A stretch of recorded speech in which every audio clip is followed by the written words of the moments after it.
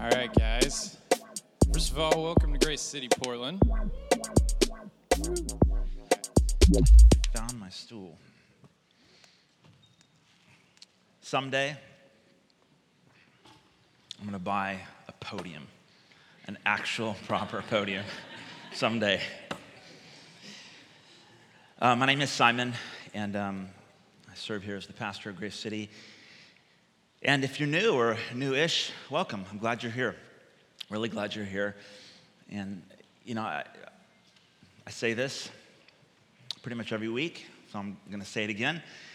But if you're uncertain about the Christian faith, if you're undecided in terms of where you stand with Jesus, I hope you find yourself in a really safe place. I hope your experience here this morning is positive, and I hope you can simply be yourself here.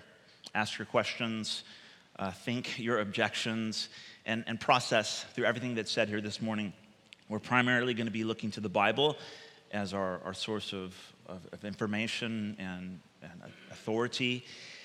And I want to invite you to go on a journey with us. And I want you to just be comfortable in knowing that there's no assumption going on here that we're all religious people, we're all Christians.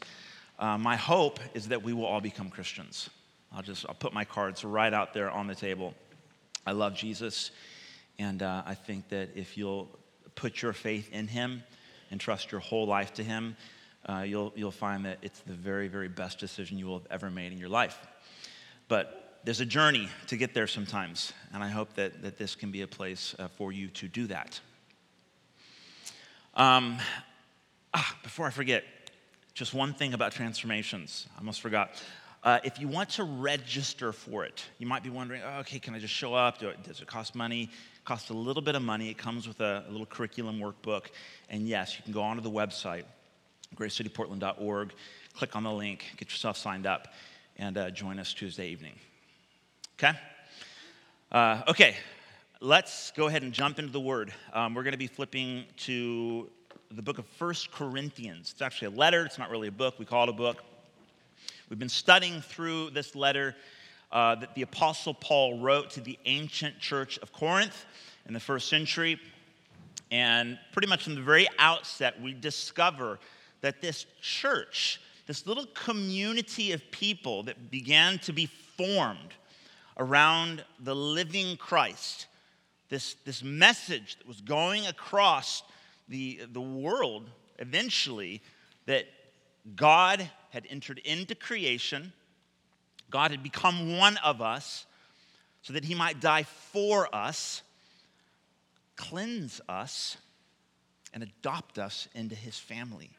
This message went out, and communities began to form around Jesus.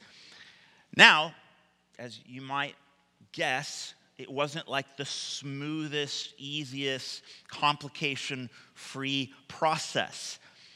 In fact, we discover from the very outset that the church in Corinth was a really messy church, and I would argue probably one of, if not the most unlikely church to have made it out of the first century.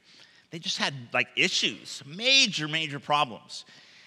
So for us, I think it's incredibly helpful to study the book and hear what God would say to us through it, knowing that we're not exactly a perfect bunch ourselves. Amen? So let's get to it. 1 Corinthians chapter 13 is where we're going to pick up this morning.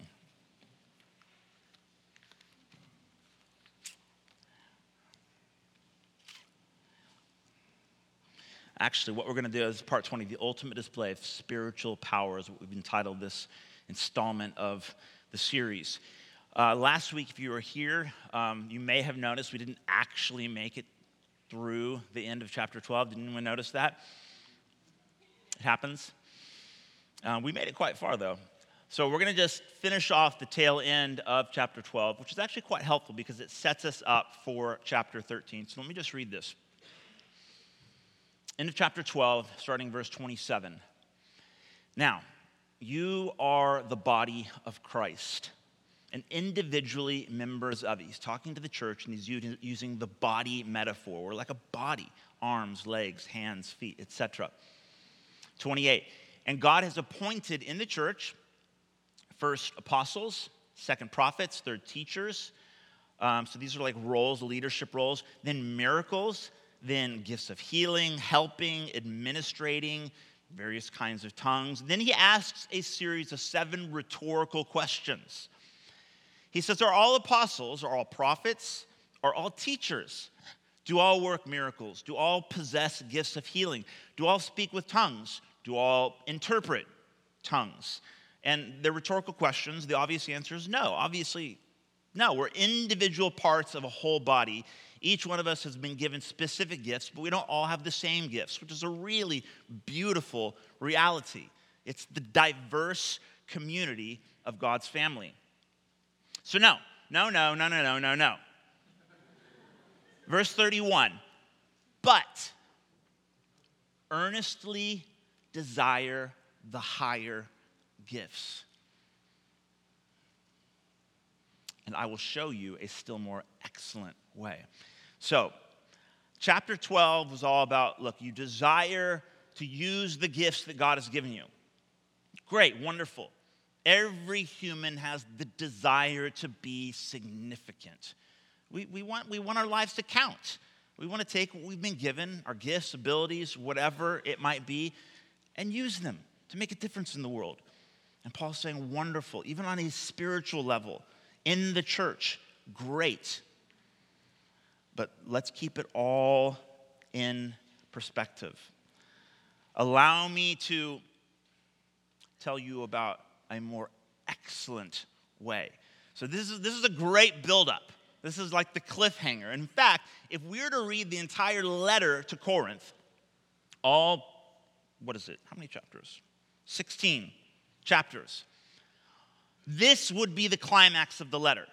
This would be the great buildup. All of the confusion, all of this insecurities and the complications, and Paul's very systematically and patiently and boldly addressing all these concerns and issues, and it's building up and building up and building up until finally he says, I will show you a still more excellent way. And this is it, chapter 13, the love chapter. Next slide, please. So this is what he says. If I speak in the tongues of men and of angels, but have not love, I am a noisy gong or a clanging cymbal. And if I have prophetic powers and understand all mysteries and all knowledge, and if I have all faith so as to remove mountains, but have not love, I'm nothing. If I give away all I have, and if I deliver up my body to be burned, that's extreme, martyrdom, but have not love, I gain nothing.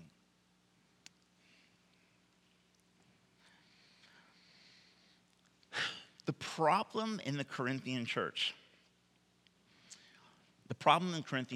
is they were essentially like a hyper-charismatic church gone wild.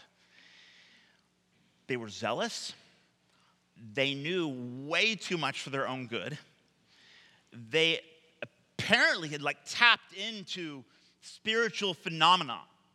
They were exercising spiritual gifts. They were experiencing the power of the Holy Spirit. They had no lack of knowledge or power. They had the best teachers. They had all the right resources. They had mastered the motions. They had everything except they had nothing because they didn't have love. They had knowledge and power galore, but they were missing the secret sauce. They had missed love. They had missed the very heart of God. This should remind us of Jesus' closing words. Even if you're not a Bible scholar, you've probably heard of the Sermon on the Mount. No? No? Jesus preached an epic sermon that we've called the Sermon on the Mount. This is, according to Matthew chapter 7, verses 21 to 23. At the conclusion of Jesus' Sermon on the Mount, he says, "Not everyone who says to me, 'Lord, Lord,' will enter the kingdom of heaven, but the one who does the will of my Father who is in heaven. On that day, many will say to me, 'Lord, Lord, did we not prophesy in your name and cast out demons in your name and do mighty works in your name?' And then I will declare to them, 'I never knew you.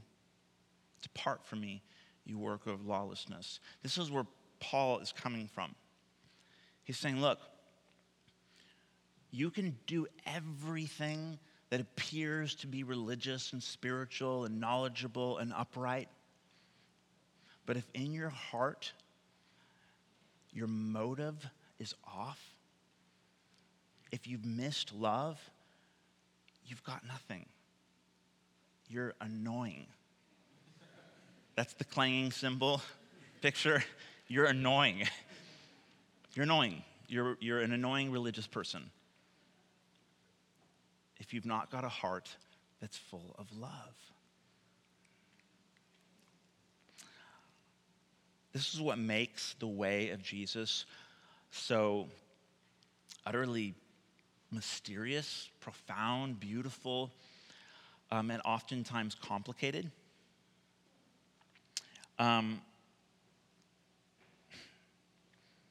It's not rocket science complicated.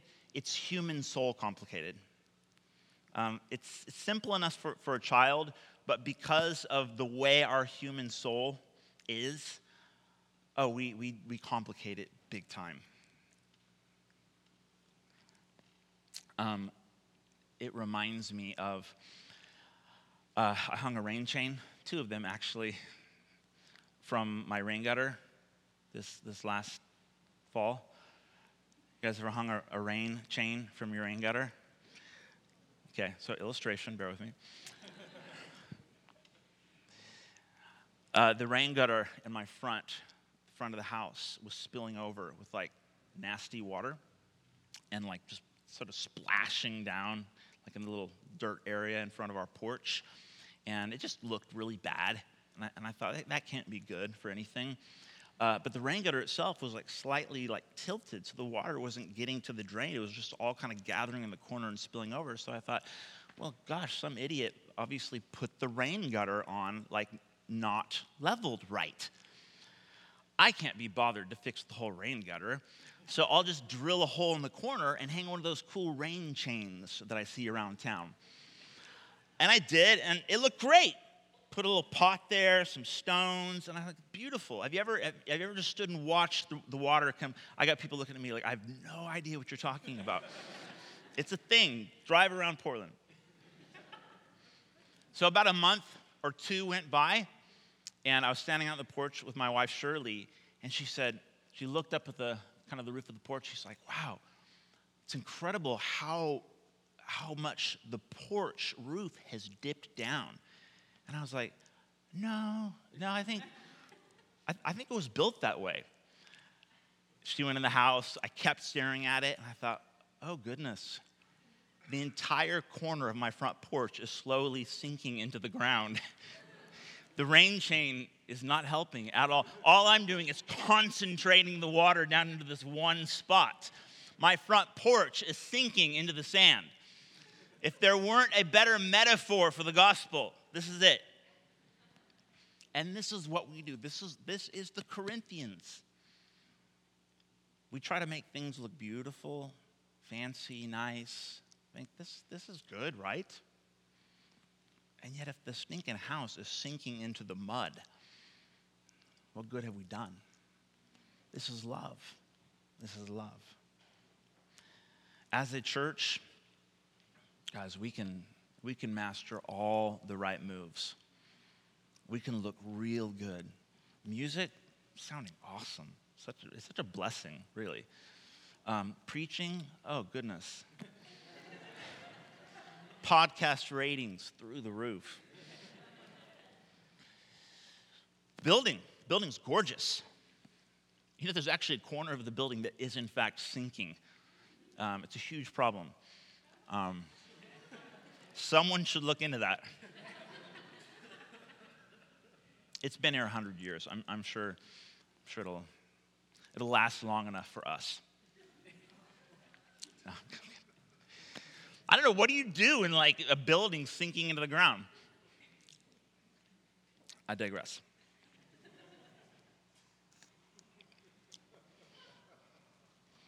The Corinthians, they wanted more knowledge. Paul declared, I will show you the way of love. They wanted more elaborate spiritual experiences. Paul said, love. They wanted to be noticed and feel important in the church. Paul said, love. They wanted to be somebody. They wanted to be a big deal. And Paul wanted something surpassingly better than all of that. That they would know and live the more excellent way, the way of Jesus, the way of love. Because without love, eventually, our church buildings become hollow monuments. Our ministries become corporations. Our marriages become managed obligations. Our friendships become expendable. And God becomes a footnote in our increasingly busy schedules without love.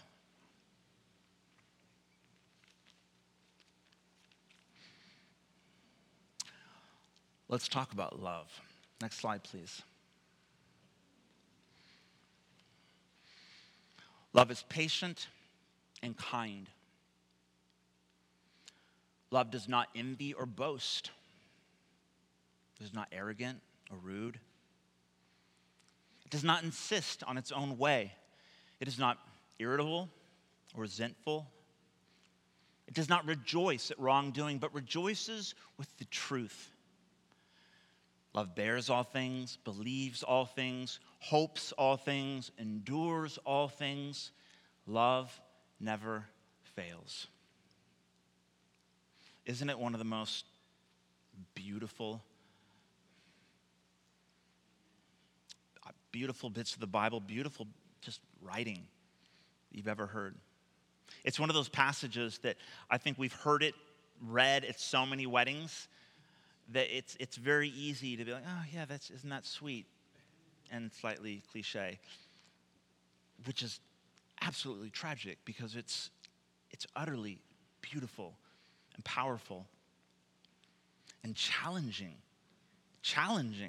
I don't know how you read this, but when I go through, it's almost like this very poetic sort of list. I'm not like patient, kind, check.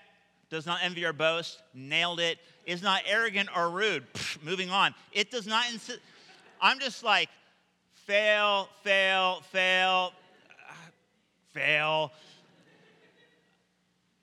I aspire, I think we all aspire to love, which is the beauty of this passage. It's like, yes, this is what love should look like. But if we're honest and we hold our lives up to this as some sort of criteria, if we're honest, guys, this is incredibly convicting. Because I don't know how you love these days, but this is a lofty kind of goal.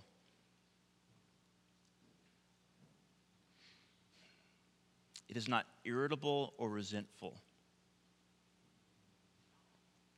Just have a few kids. It does not insist on its own way. God, help us. What do you do with this? Where do we begin? If this is the frame that connects everything together, if this is the core, if love is the essence of God, if this is how we're meant to live our lives, if this is the thing that's meant to make the children of God stand out, be set apart, where do we even start?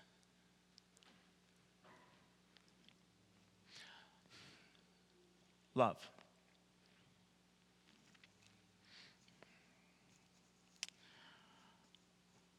How can we love like that? How can we love? Do you know anyone that loves like that? Yeah? I know two, I thought long and hard about this. Two people I can say that come close to that. My 4-year-old and my dog. I'm being totally serious.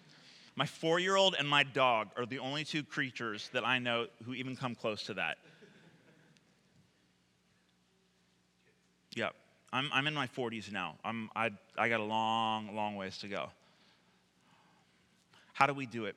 Guys, I want to say 3 things.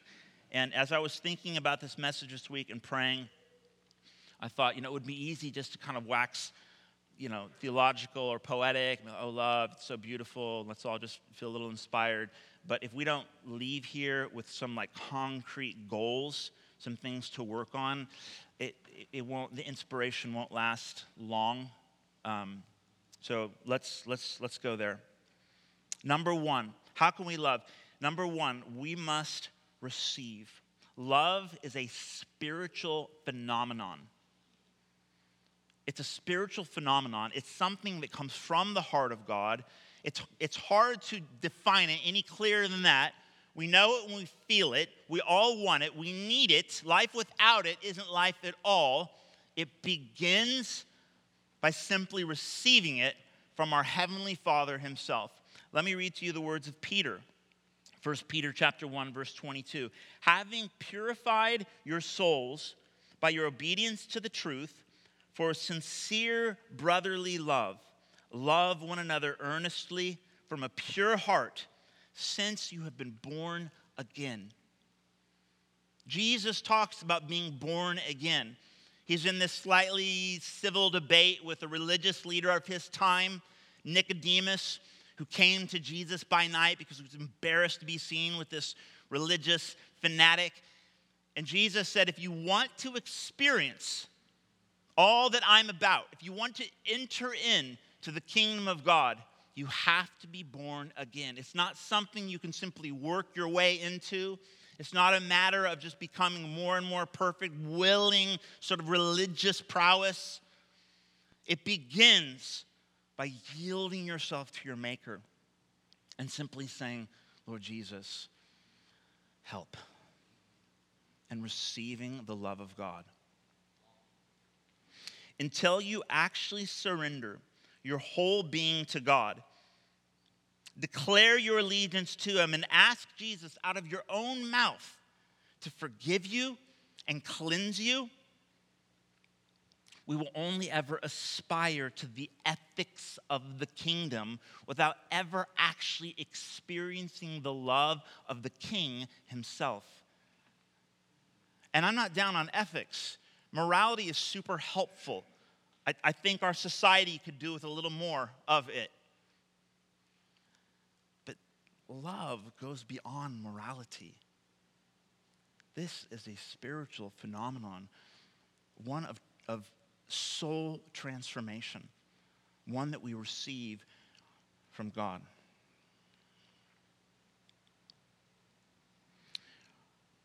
How do we receive God's love? Very, very simply, we ask him for it. We pray.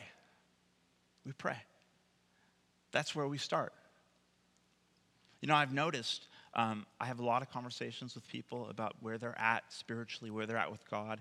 And typically people only contact the pastor if something's going wrong. It's just one of those things.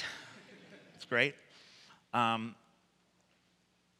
the number of times I hear people talking about kind of their lack of something's off my heart, I don't feel close to God, I don't know. Or they'll express something about their feelings, or we'll talk about a book they read. We'll think about it, we'll feel about it, we'll read a book about thinking about feeling about it. We'll do everything except just get on our knees and say, God, help. Help. God, help. That's called praying. And eventually, if you're on sort of a spiritual journey, if you're exploring the truths of the gospel, if you're trying to figure out what all of this means and who God is, as eventually there comes a point to where there's really not a whole lot more to be thought about. I mean, you could read another book, and that's great, that's wonderful. But eventually you've got to talk to God. You've got to actually open your mouth and say, God, I surrender. I'm tired of being my own God. I'm exhausted from it. Won't you save me? Won't you fix my heart and teach me to love the way you love? That's where we start. Secondly, we must remember from where we've come. If we want to grow in love, we've got to remember from where we've come. Paul, he wrote in Ephesians chapter 2, verse 3, we all once lived in the passions of our flesh, carrying out the desires of the body and the mind. He's talking about our carnal desires. And we're by nature children of wrath, like the rest of mankind. But God, being rich in mercy, because of the great love with which he loved us, even when we were dead in our sins, made us alive together with Christ. This is the man who stood by approvingly as Stephen, the first martyr of the Christian church, was stoned to death because of his faith in Jesus. I cannot imagine, I can hardly imagine a more brutal scene of human hatred and violence than stoning another human being to death because of their love for God. And Paul, this man who's writing to the Corinthians now about love, Scripture says that he stood by approvingly, saying, yes, let him die. And then a few chapters later, it says in Acts chapter 9, that while still breathing threats and murder, Paul went on a journey, or Saul was his name at that point, went on a journey to a little town called Damascus. And along the way, he met Christ. While still breathing murder, he met Jesus.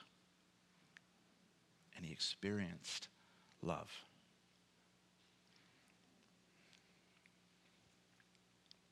This is the man who wrote in his letter to the Romans, I am sure that neither death nor life, nor angels, nor rulers, nor things present, nor things to come, nor powers, nor height, nor depth, nor anything else in all creation will be able to separate us from the love of God in Christ Jesus our Lord.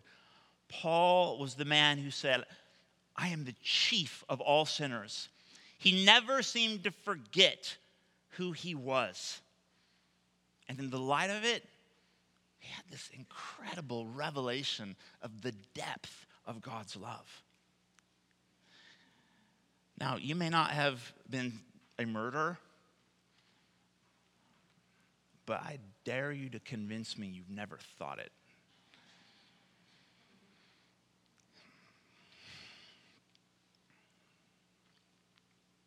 Guys, we have to be honest.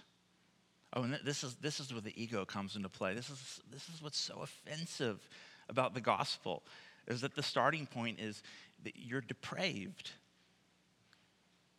That if we were to cut open your heart and look inside, we would find something terribly dark and sinister. Because the problem's not like the person sitting next to you. It's not those evil people over in the Middle East. It's us. It's us. We're all culpable. It's a human phenomenon. And yet God, in mercy, rescued us while we were still dead. It keeps one humble. It keeps one, it makes it hard to take for granted just how much we've been loved. As soon as we start to think, I'm quite lovable. Thank you very much. Well, sure, okay. Me too. I'd like to think. But God didn't save me because I was so lovable and precious. He saved me when I was in a pit, when I was ugly, when I was a mess and broken. And not only my sin, but the sin that I had found myself buried under, right?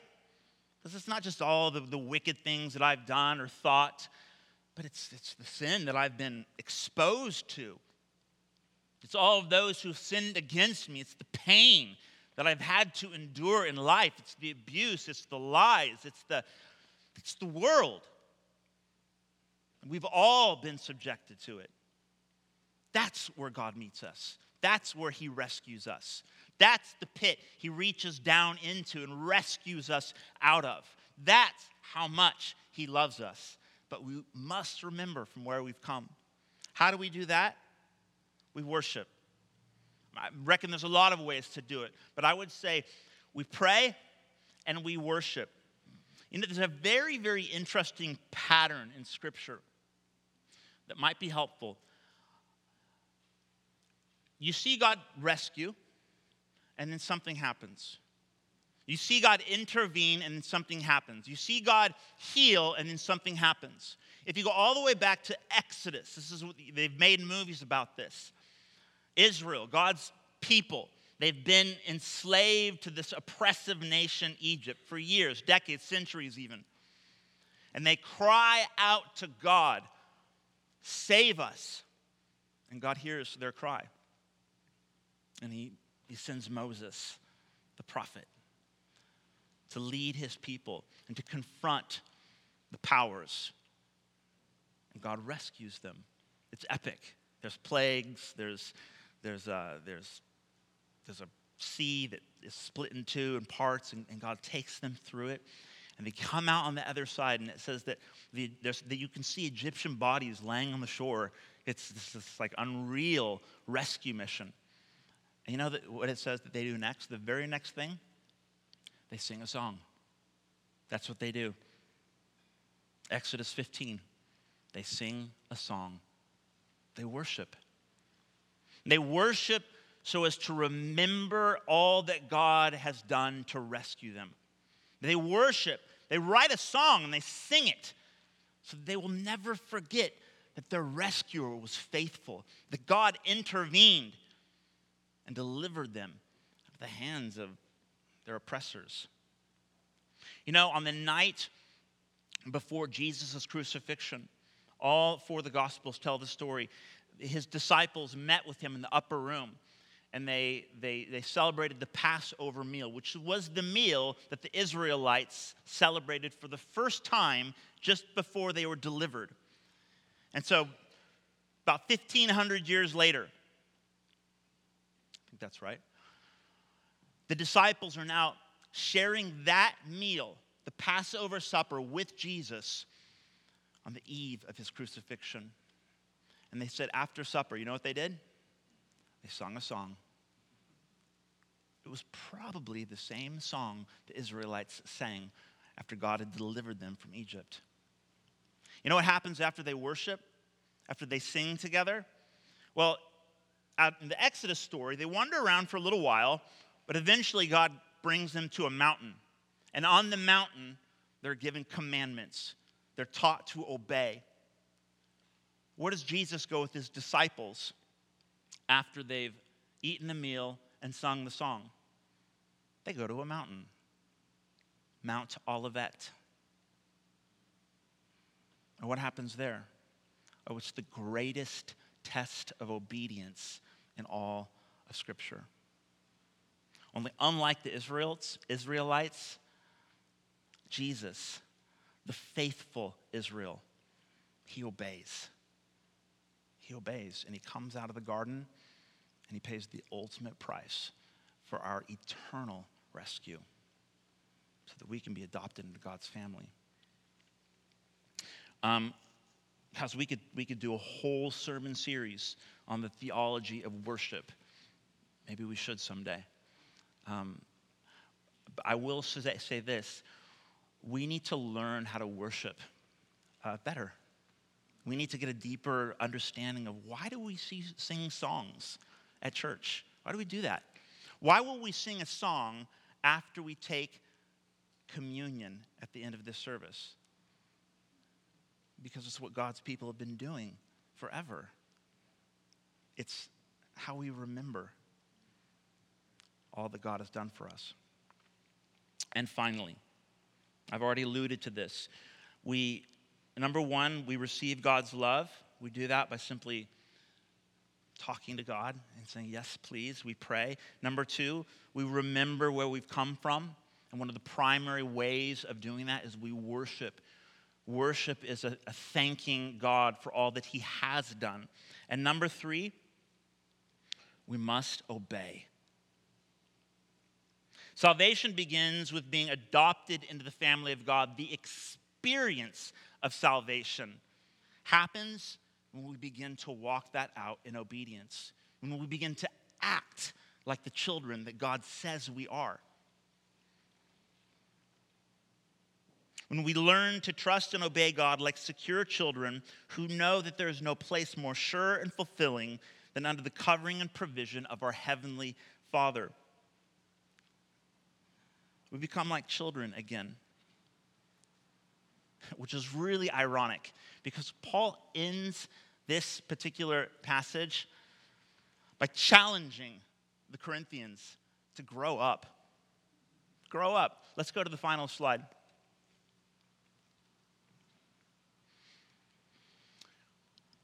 As for prophecies, they will pass.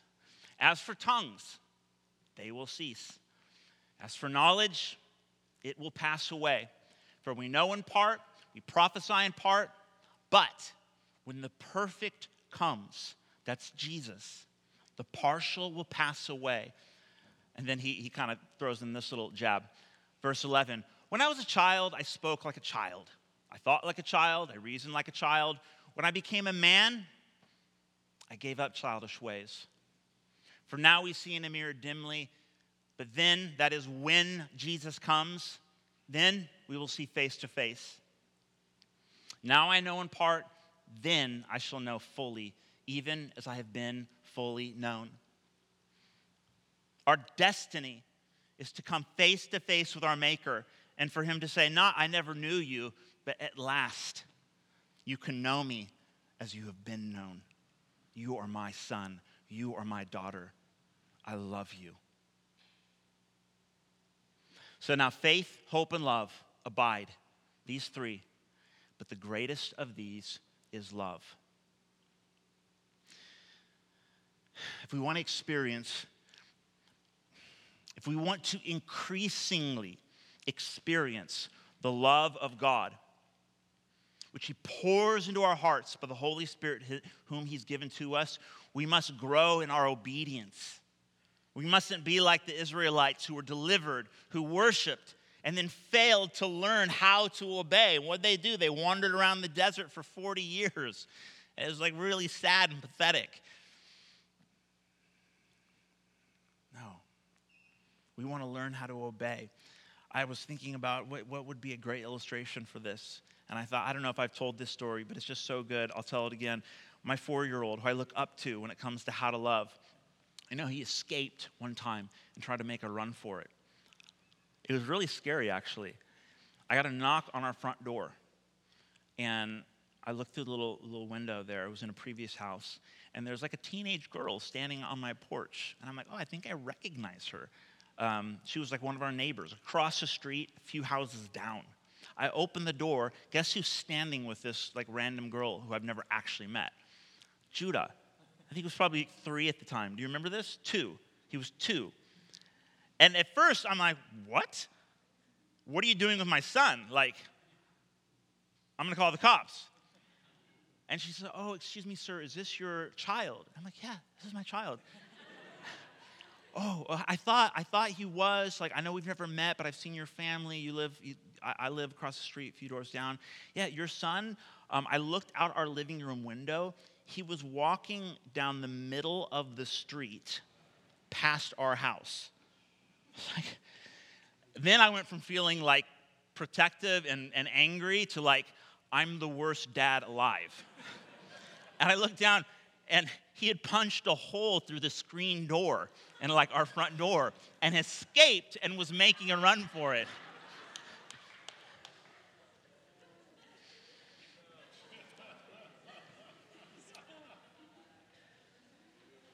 Is this not what we do? Like in our relationship with God?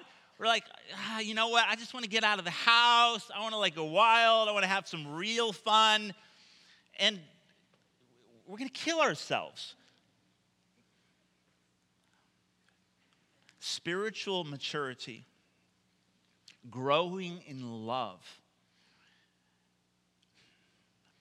it comes from growing and learning to obey. Because obedience is a reflection of how much we trust our God. When God says live a certain way, I've given you a body. I want you to steward it in a certain way. I've given you resources. I want you to share them in a certain way. I've given you friends and colleagues and people around you. I want you to bless them in a certain way. I want you to live in a way that the world around you can see what I'm really like. It becomes a matter of obedience. Growing up is learning how to distinguish feelings from trusting God.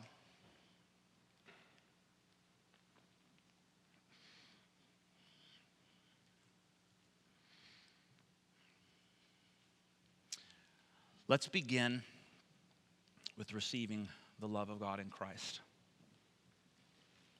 Let's remember all that He's done for us. And let's recommit ourselves to being obedient children, radically embracing the faithfulness of our God, eager to obey. Can we stand together, please?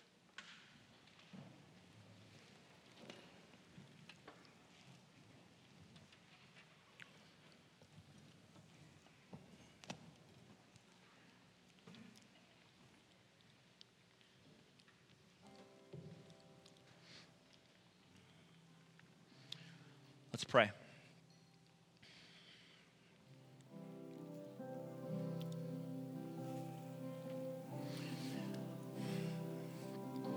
Father, help us to practice loving each other. As much as we want to have hearts that are just full and overflowing with your love, and that we might just quite naturally reciprocate and share your love with the world around us, we know that it can get complicated.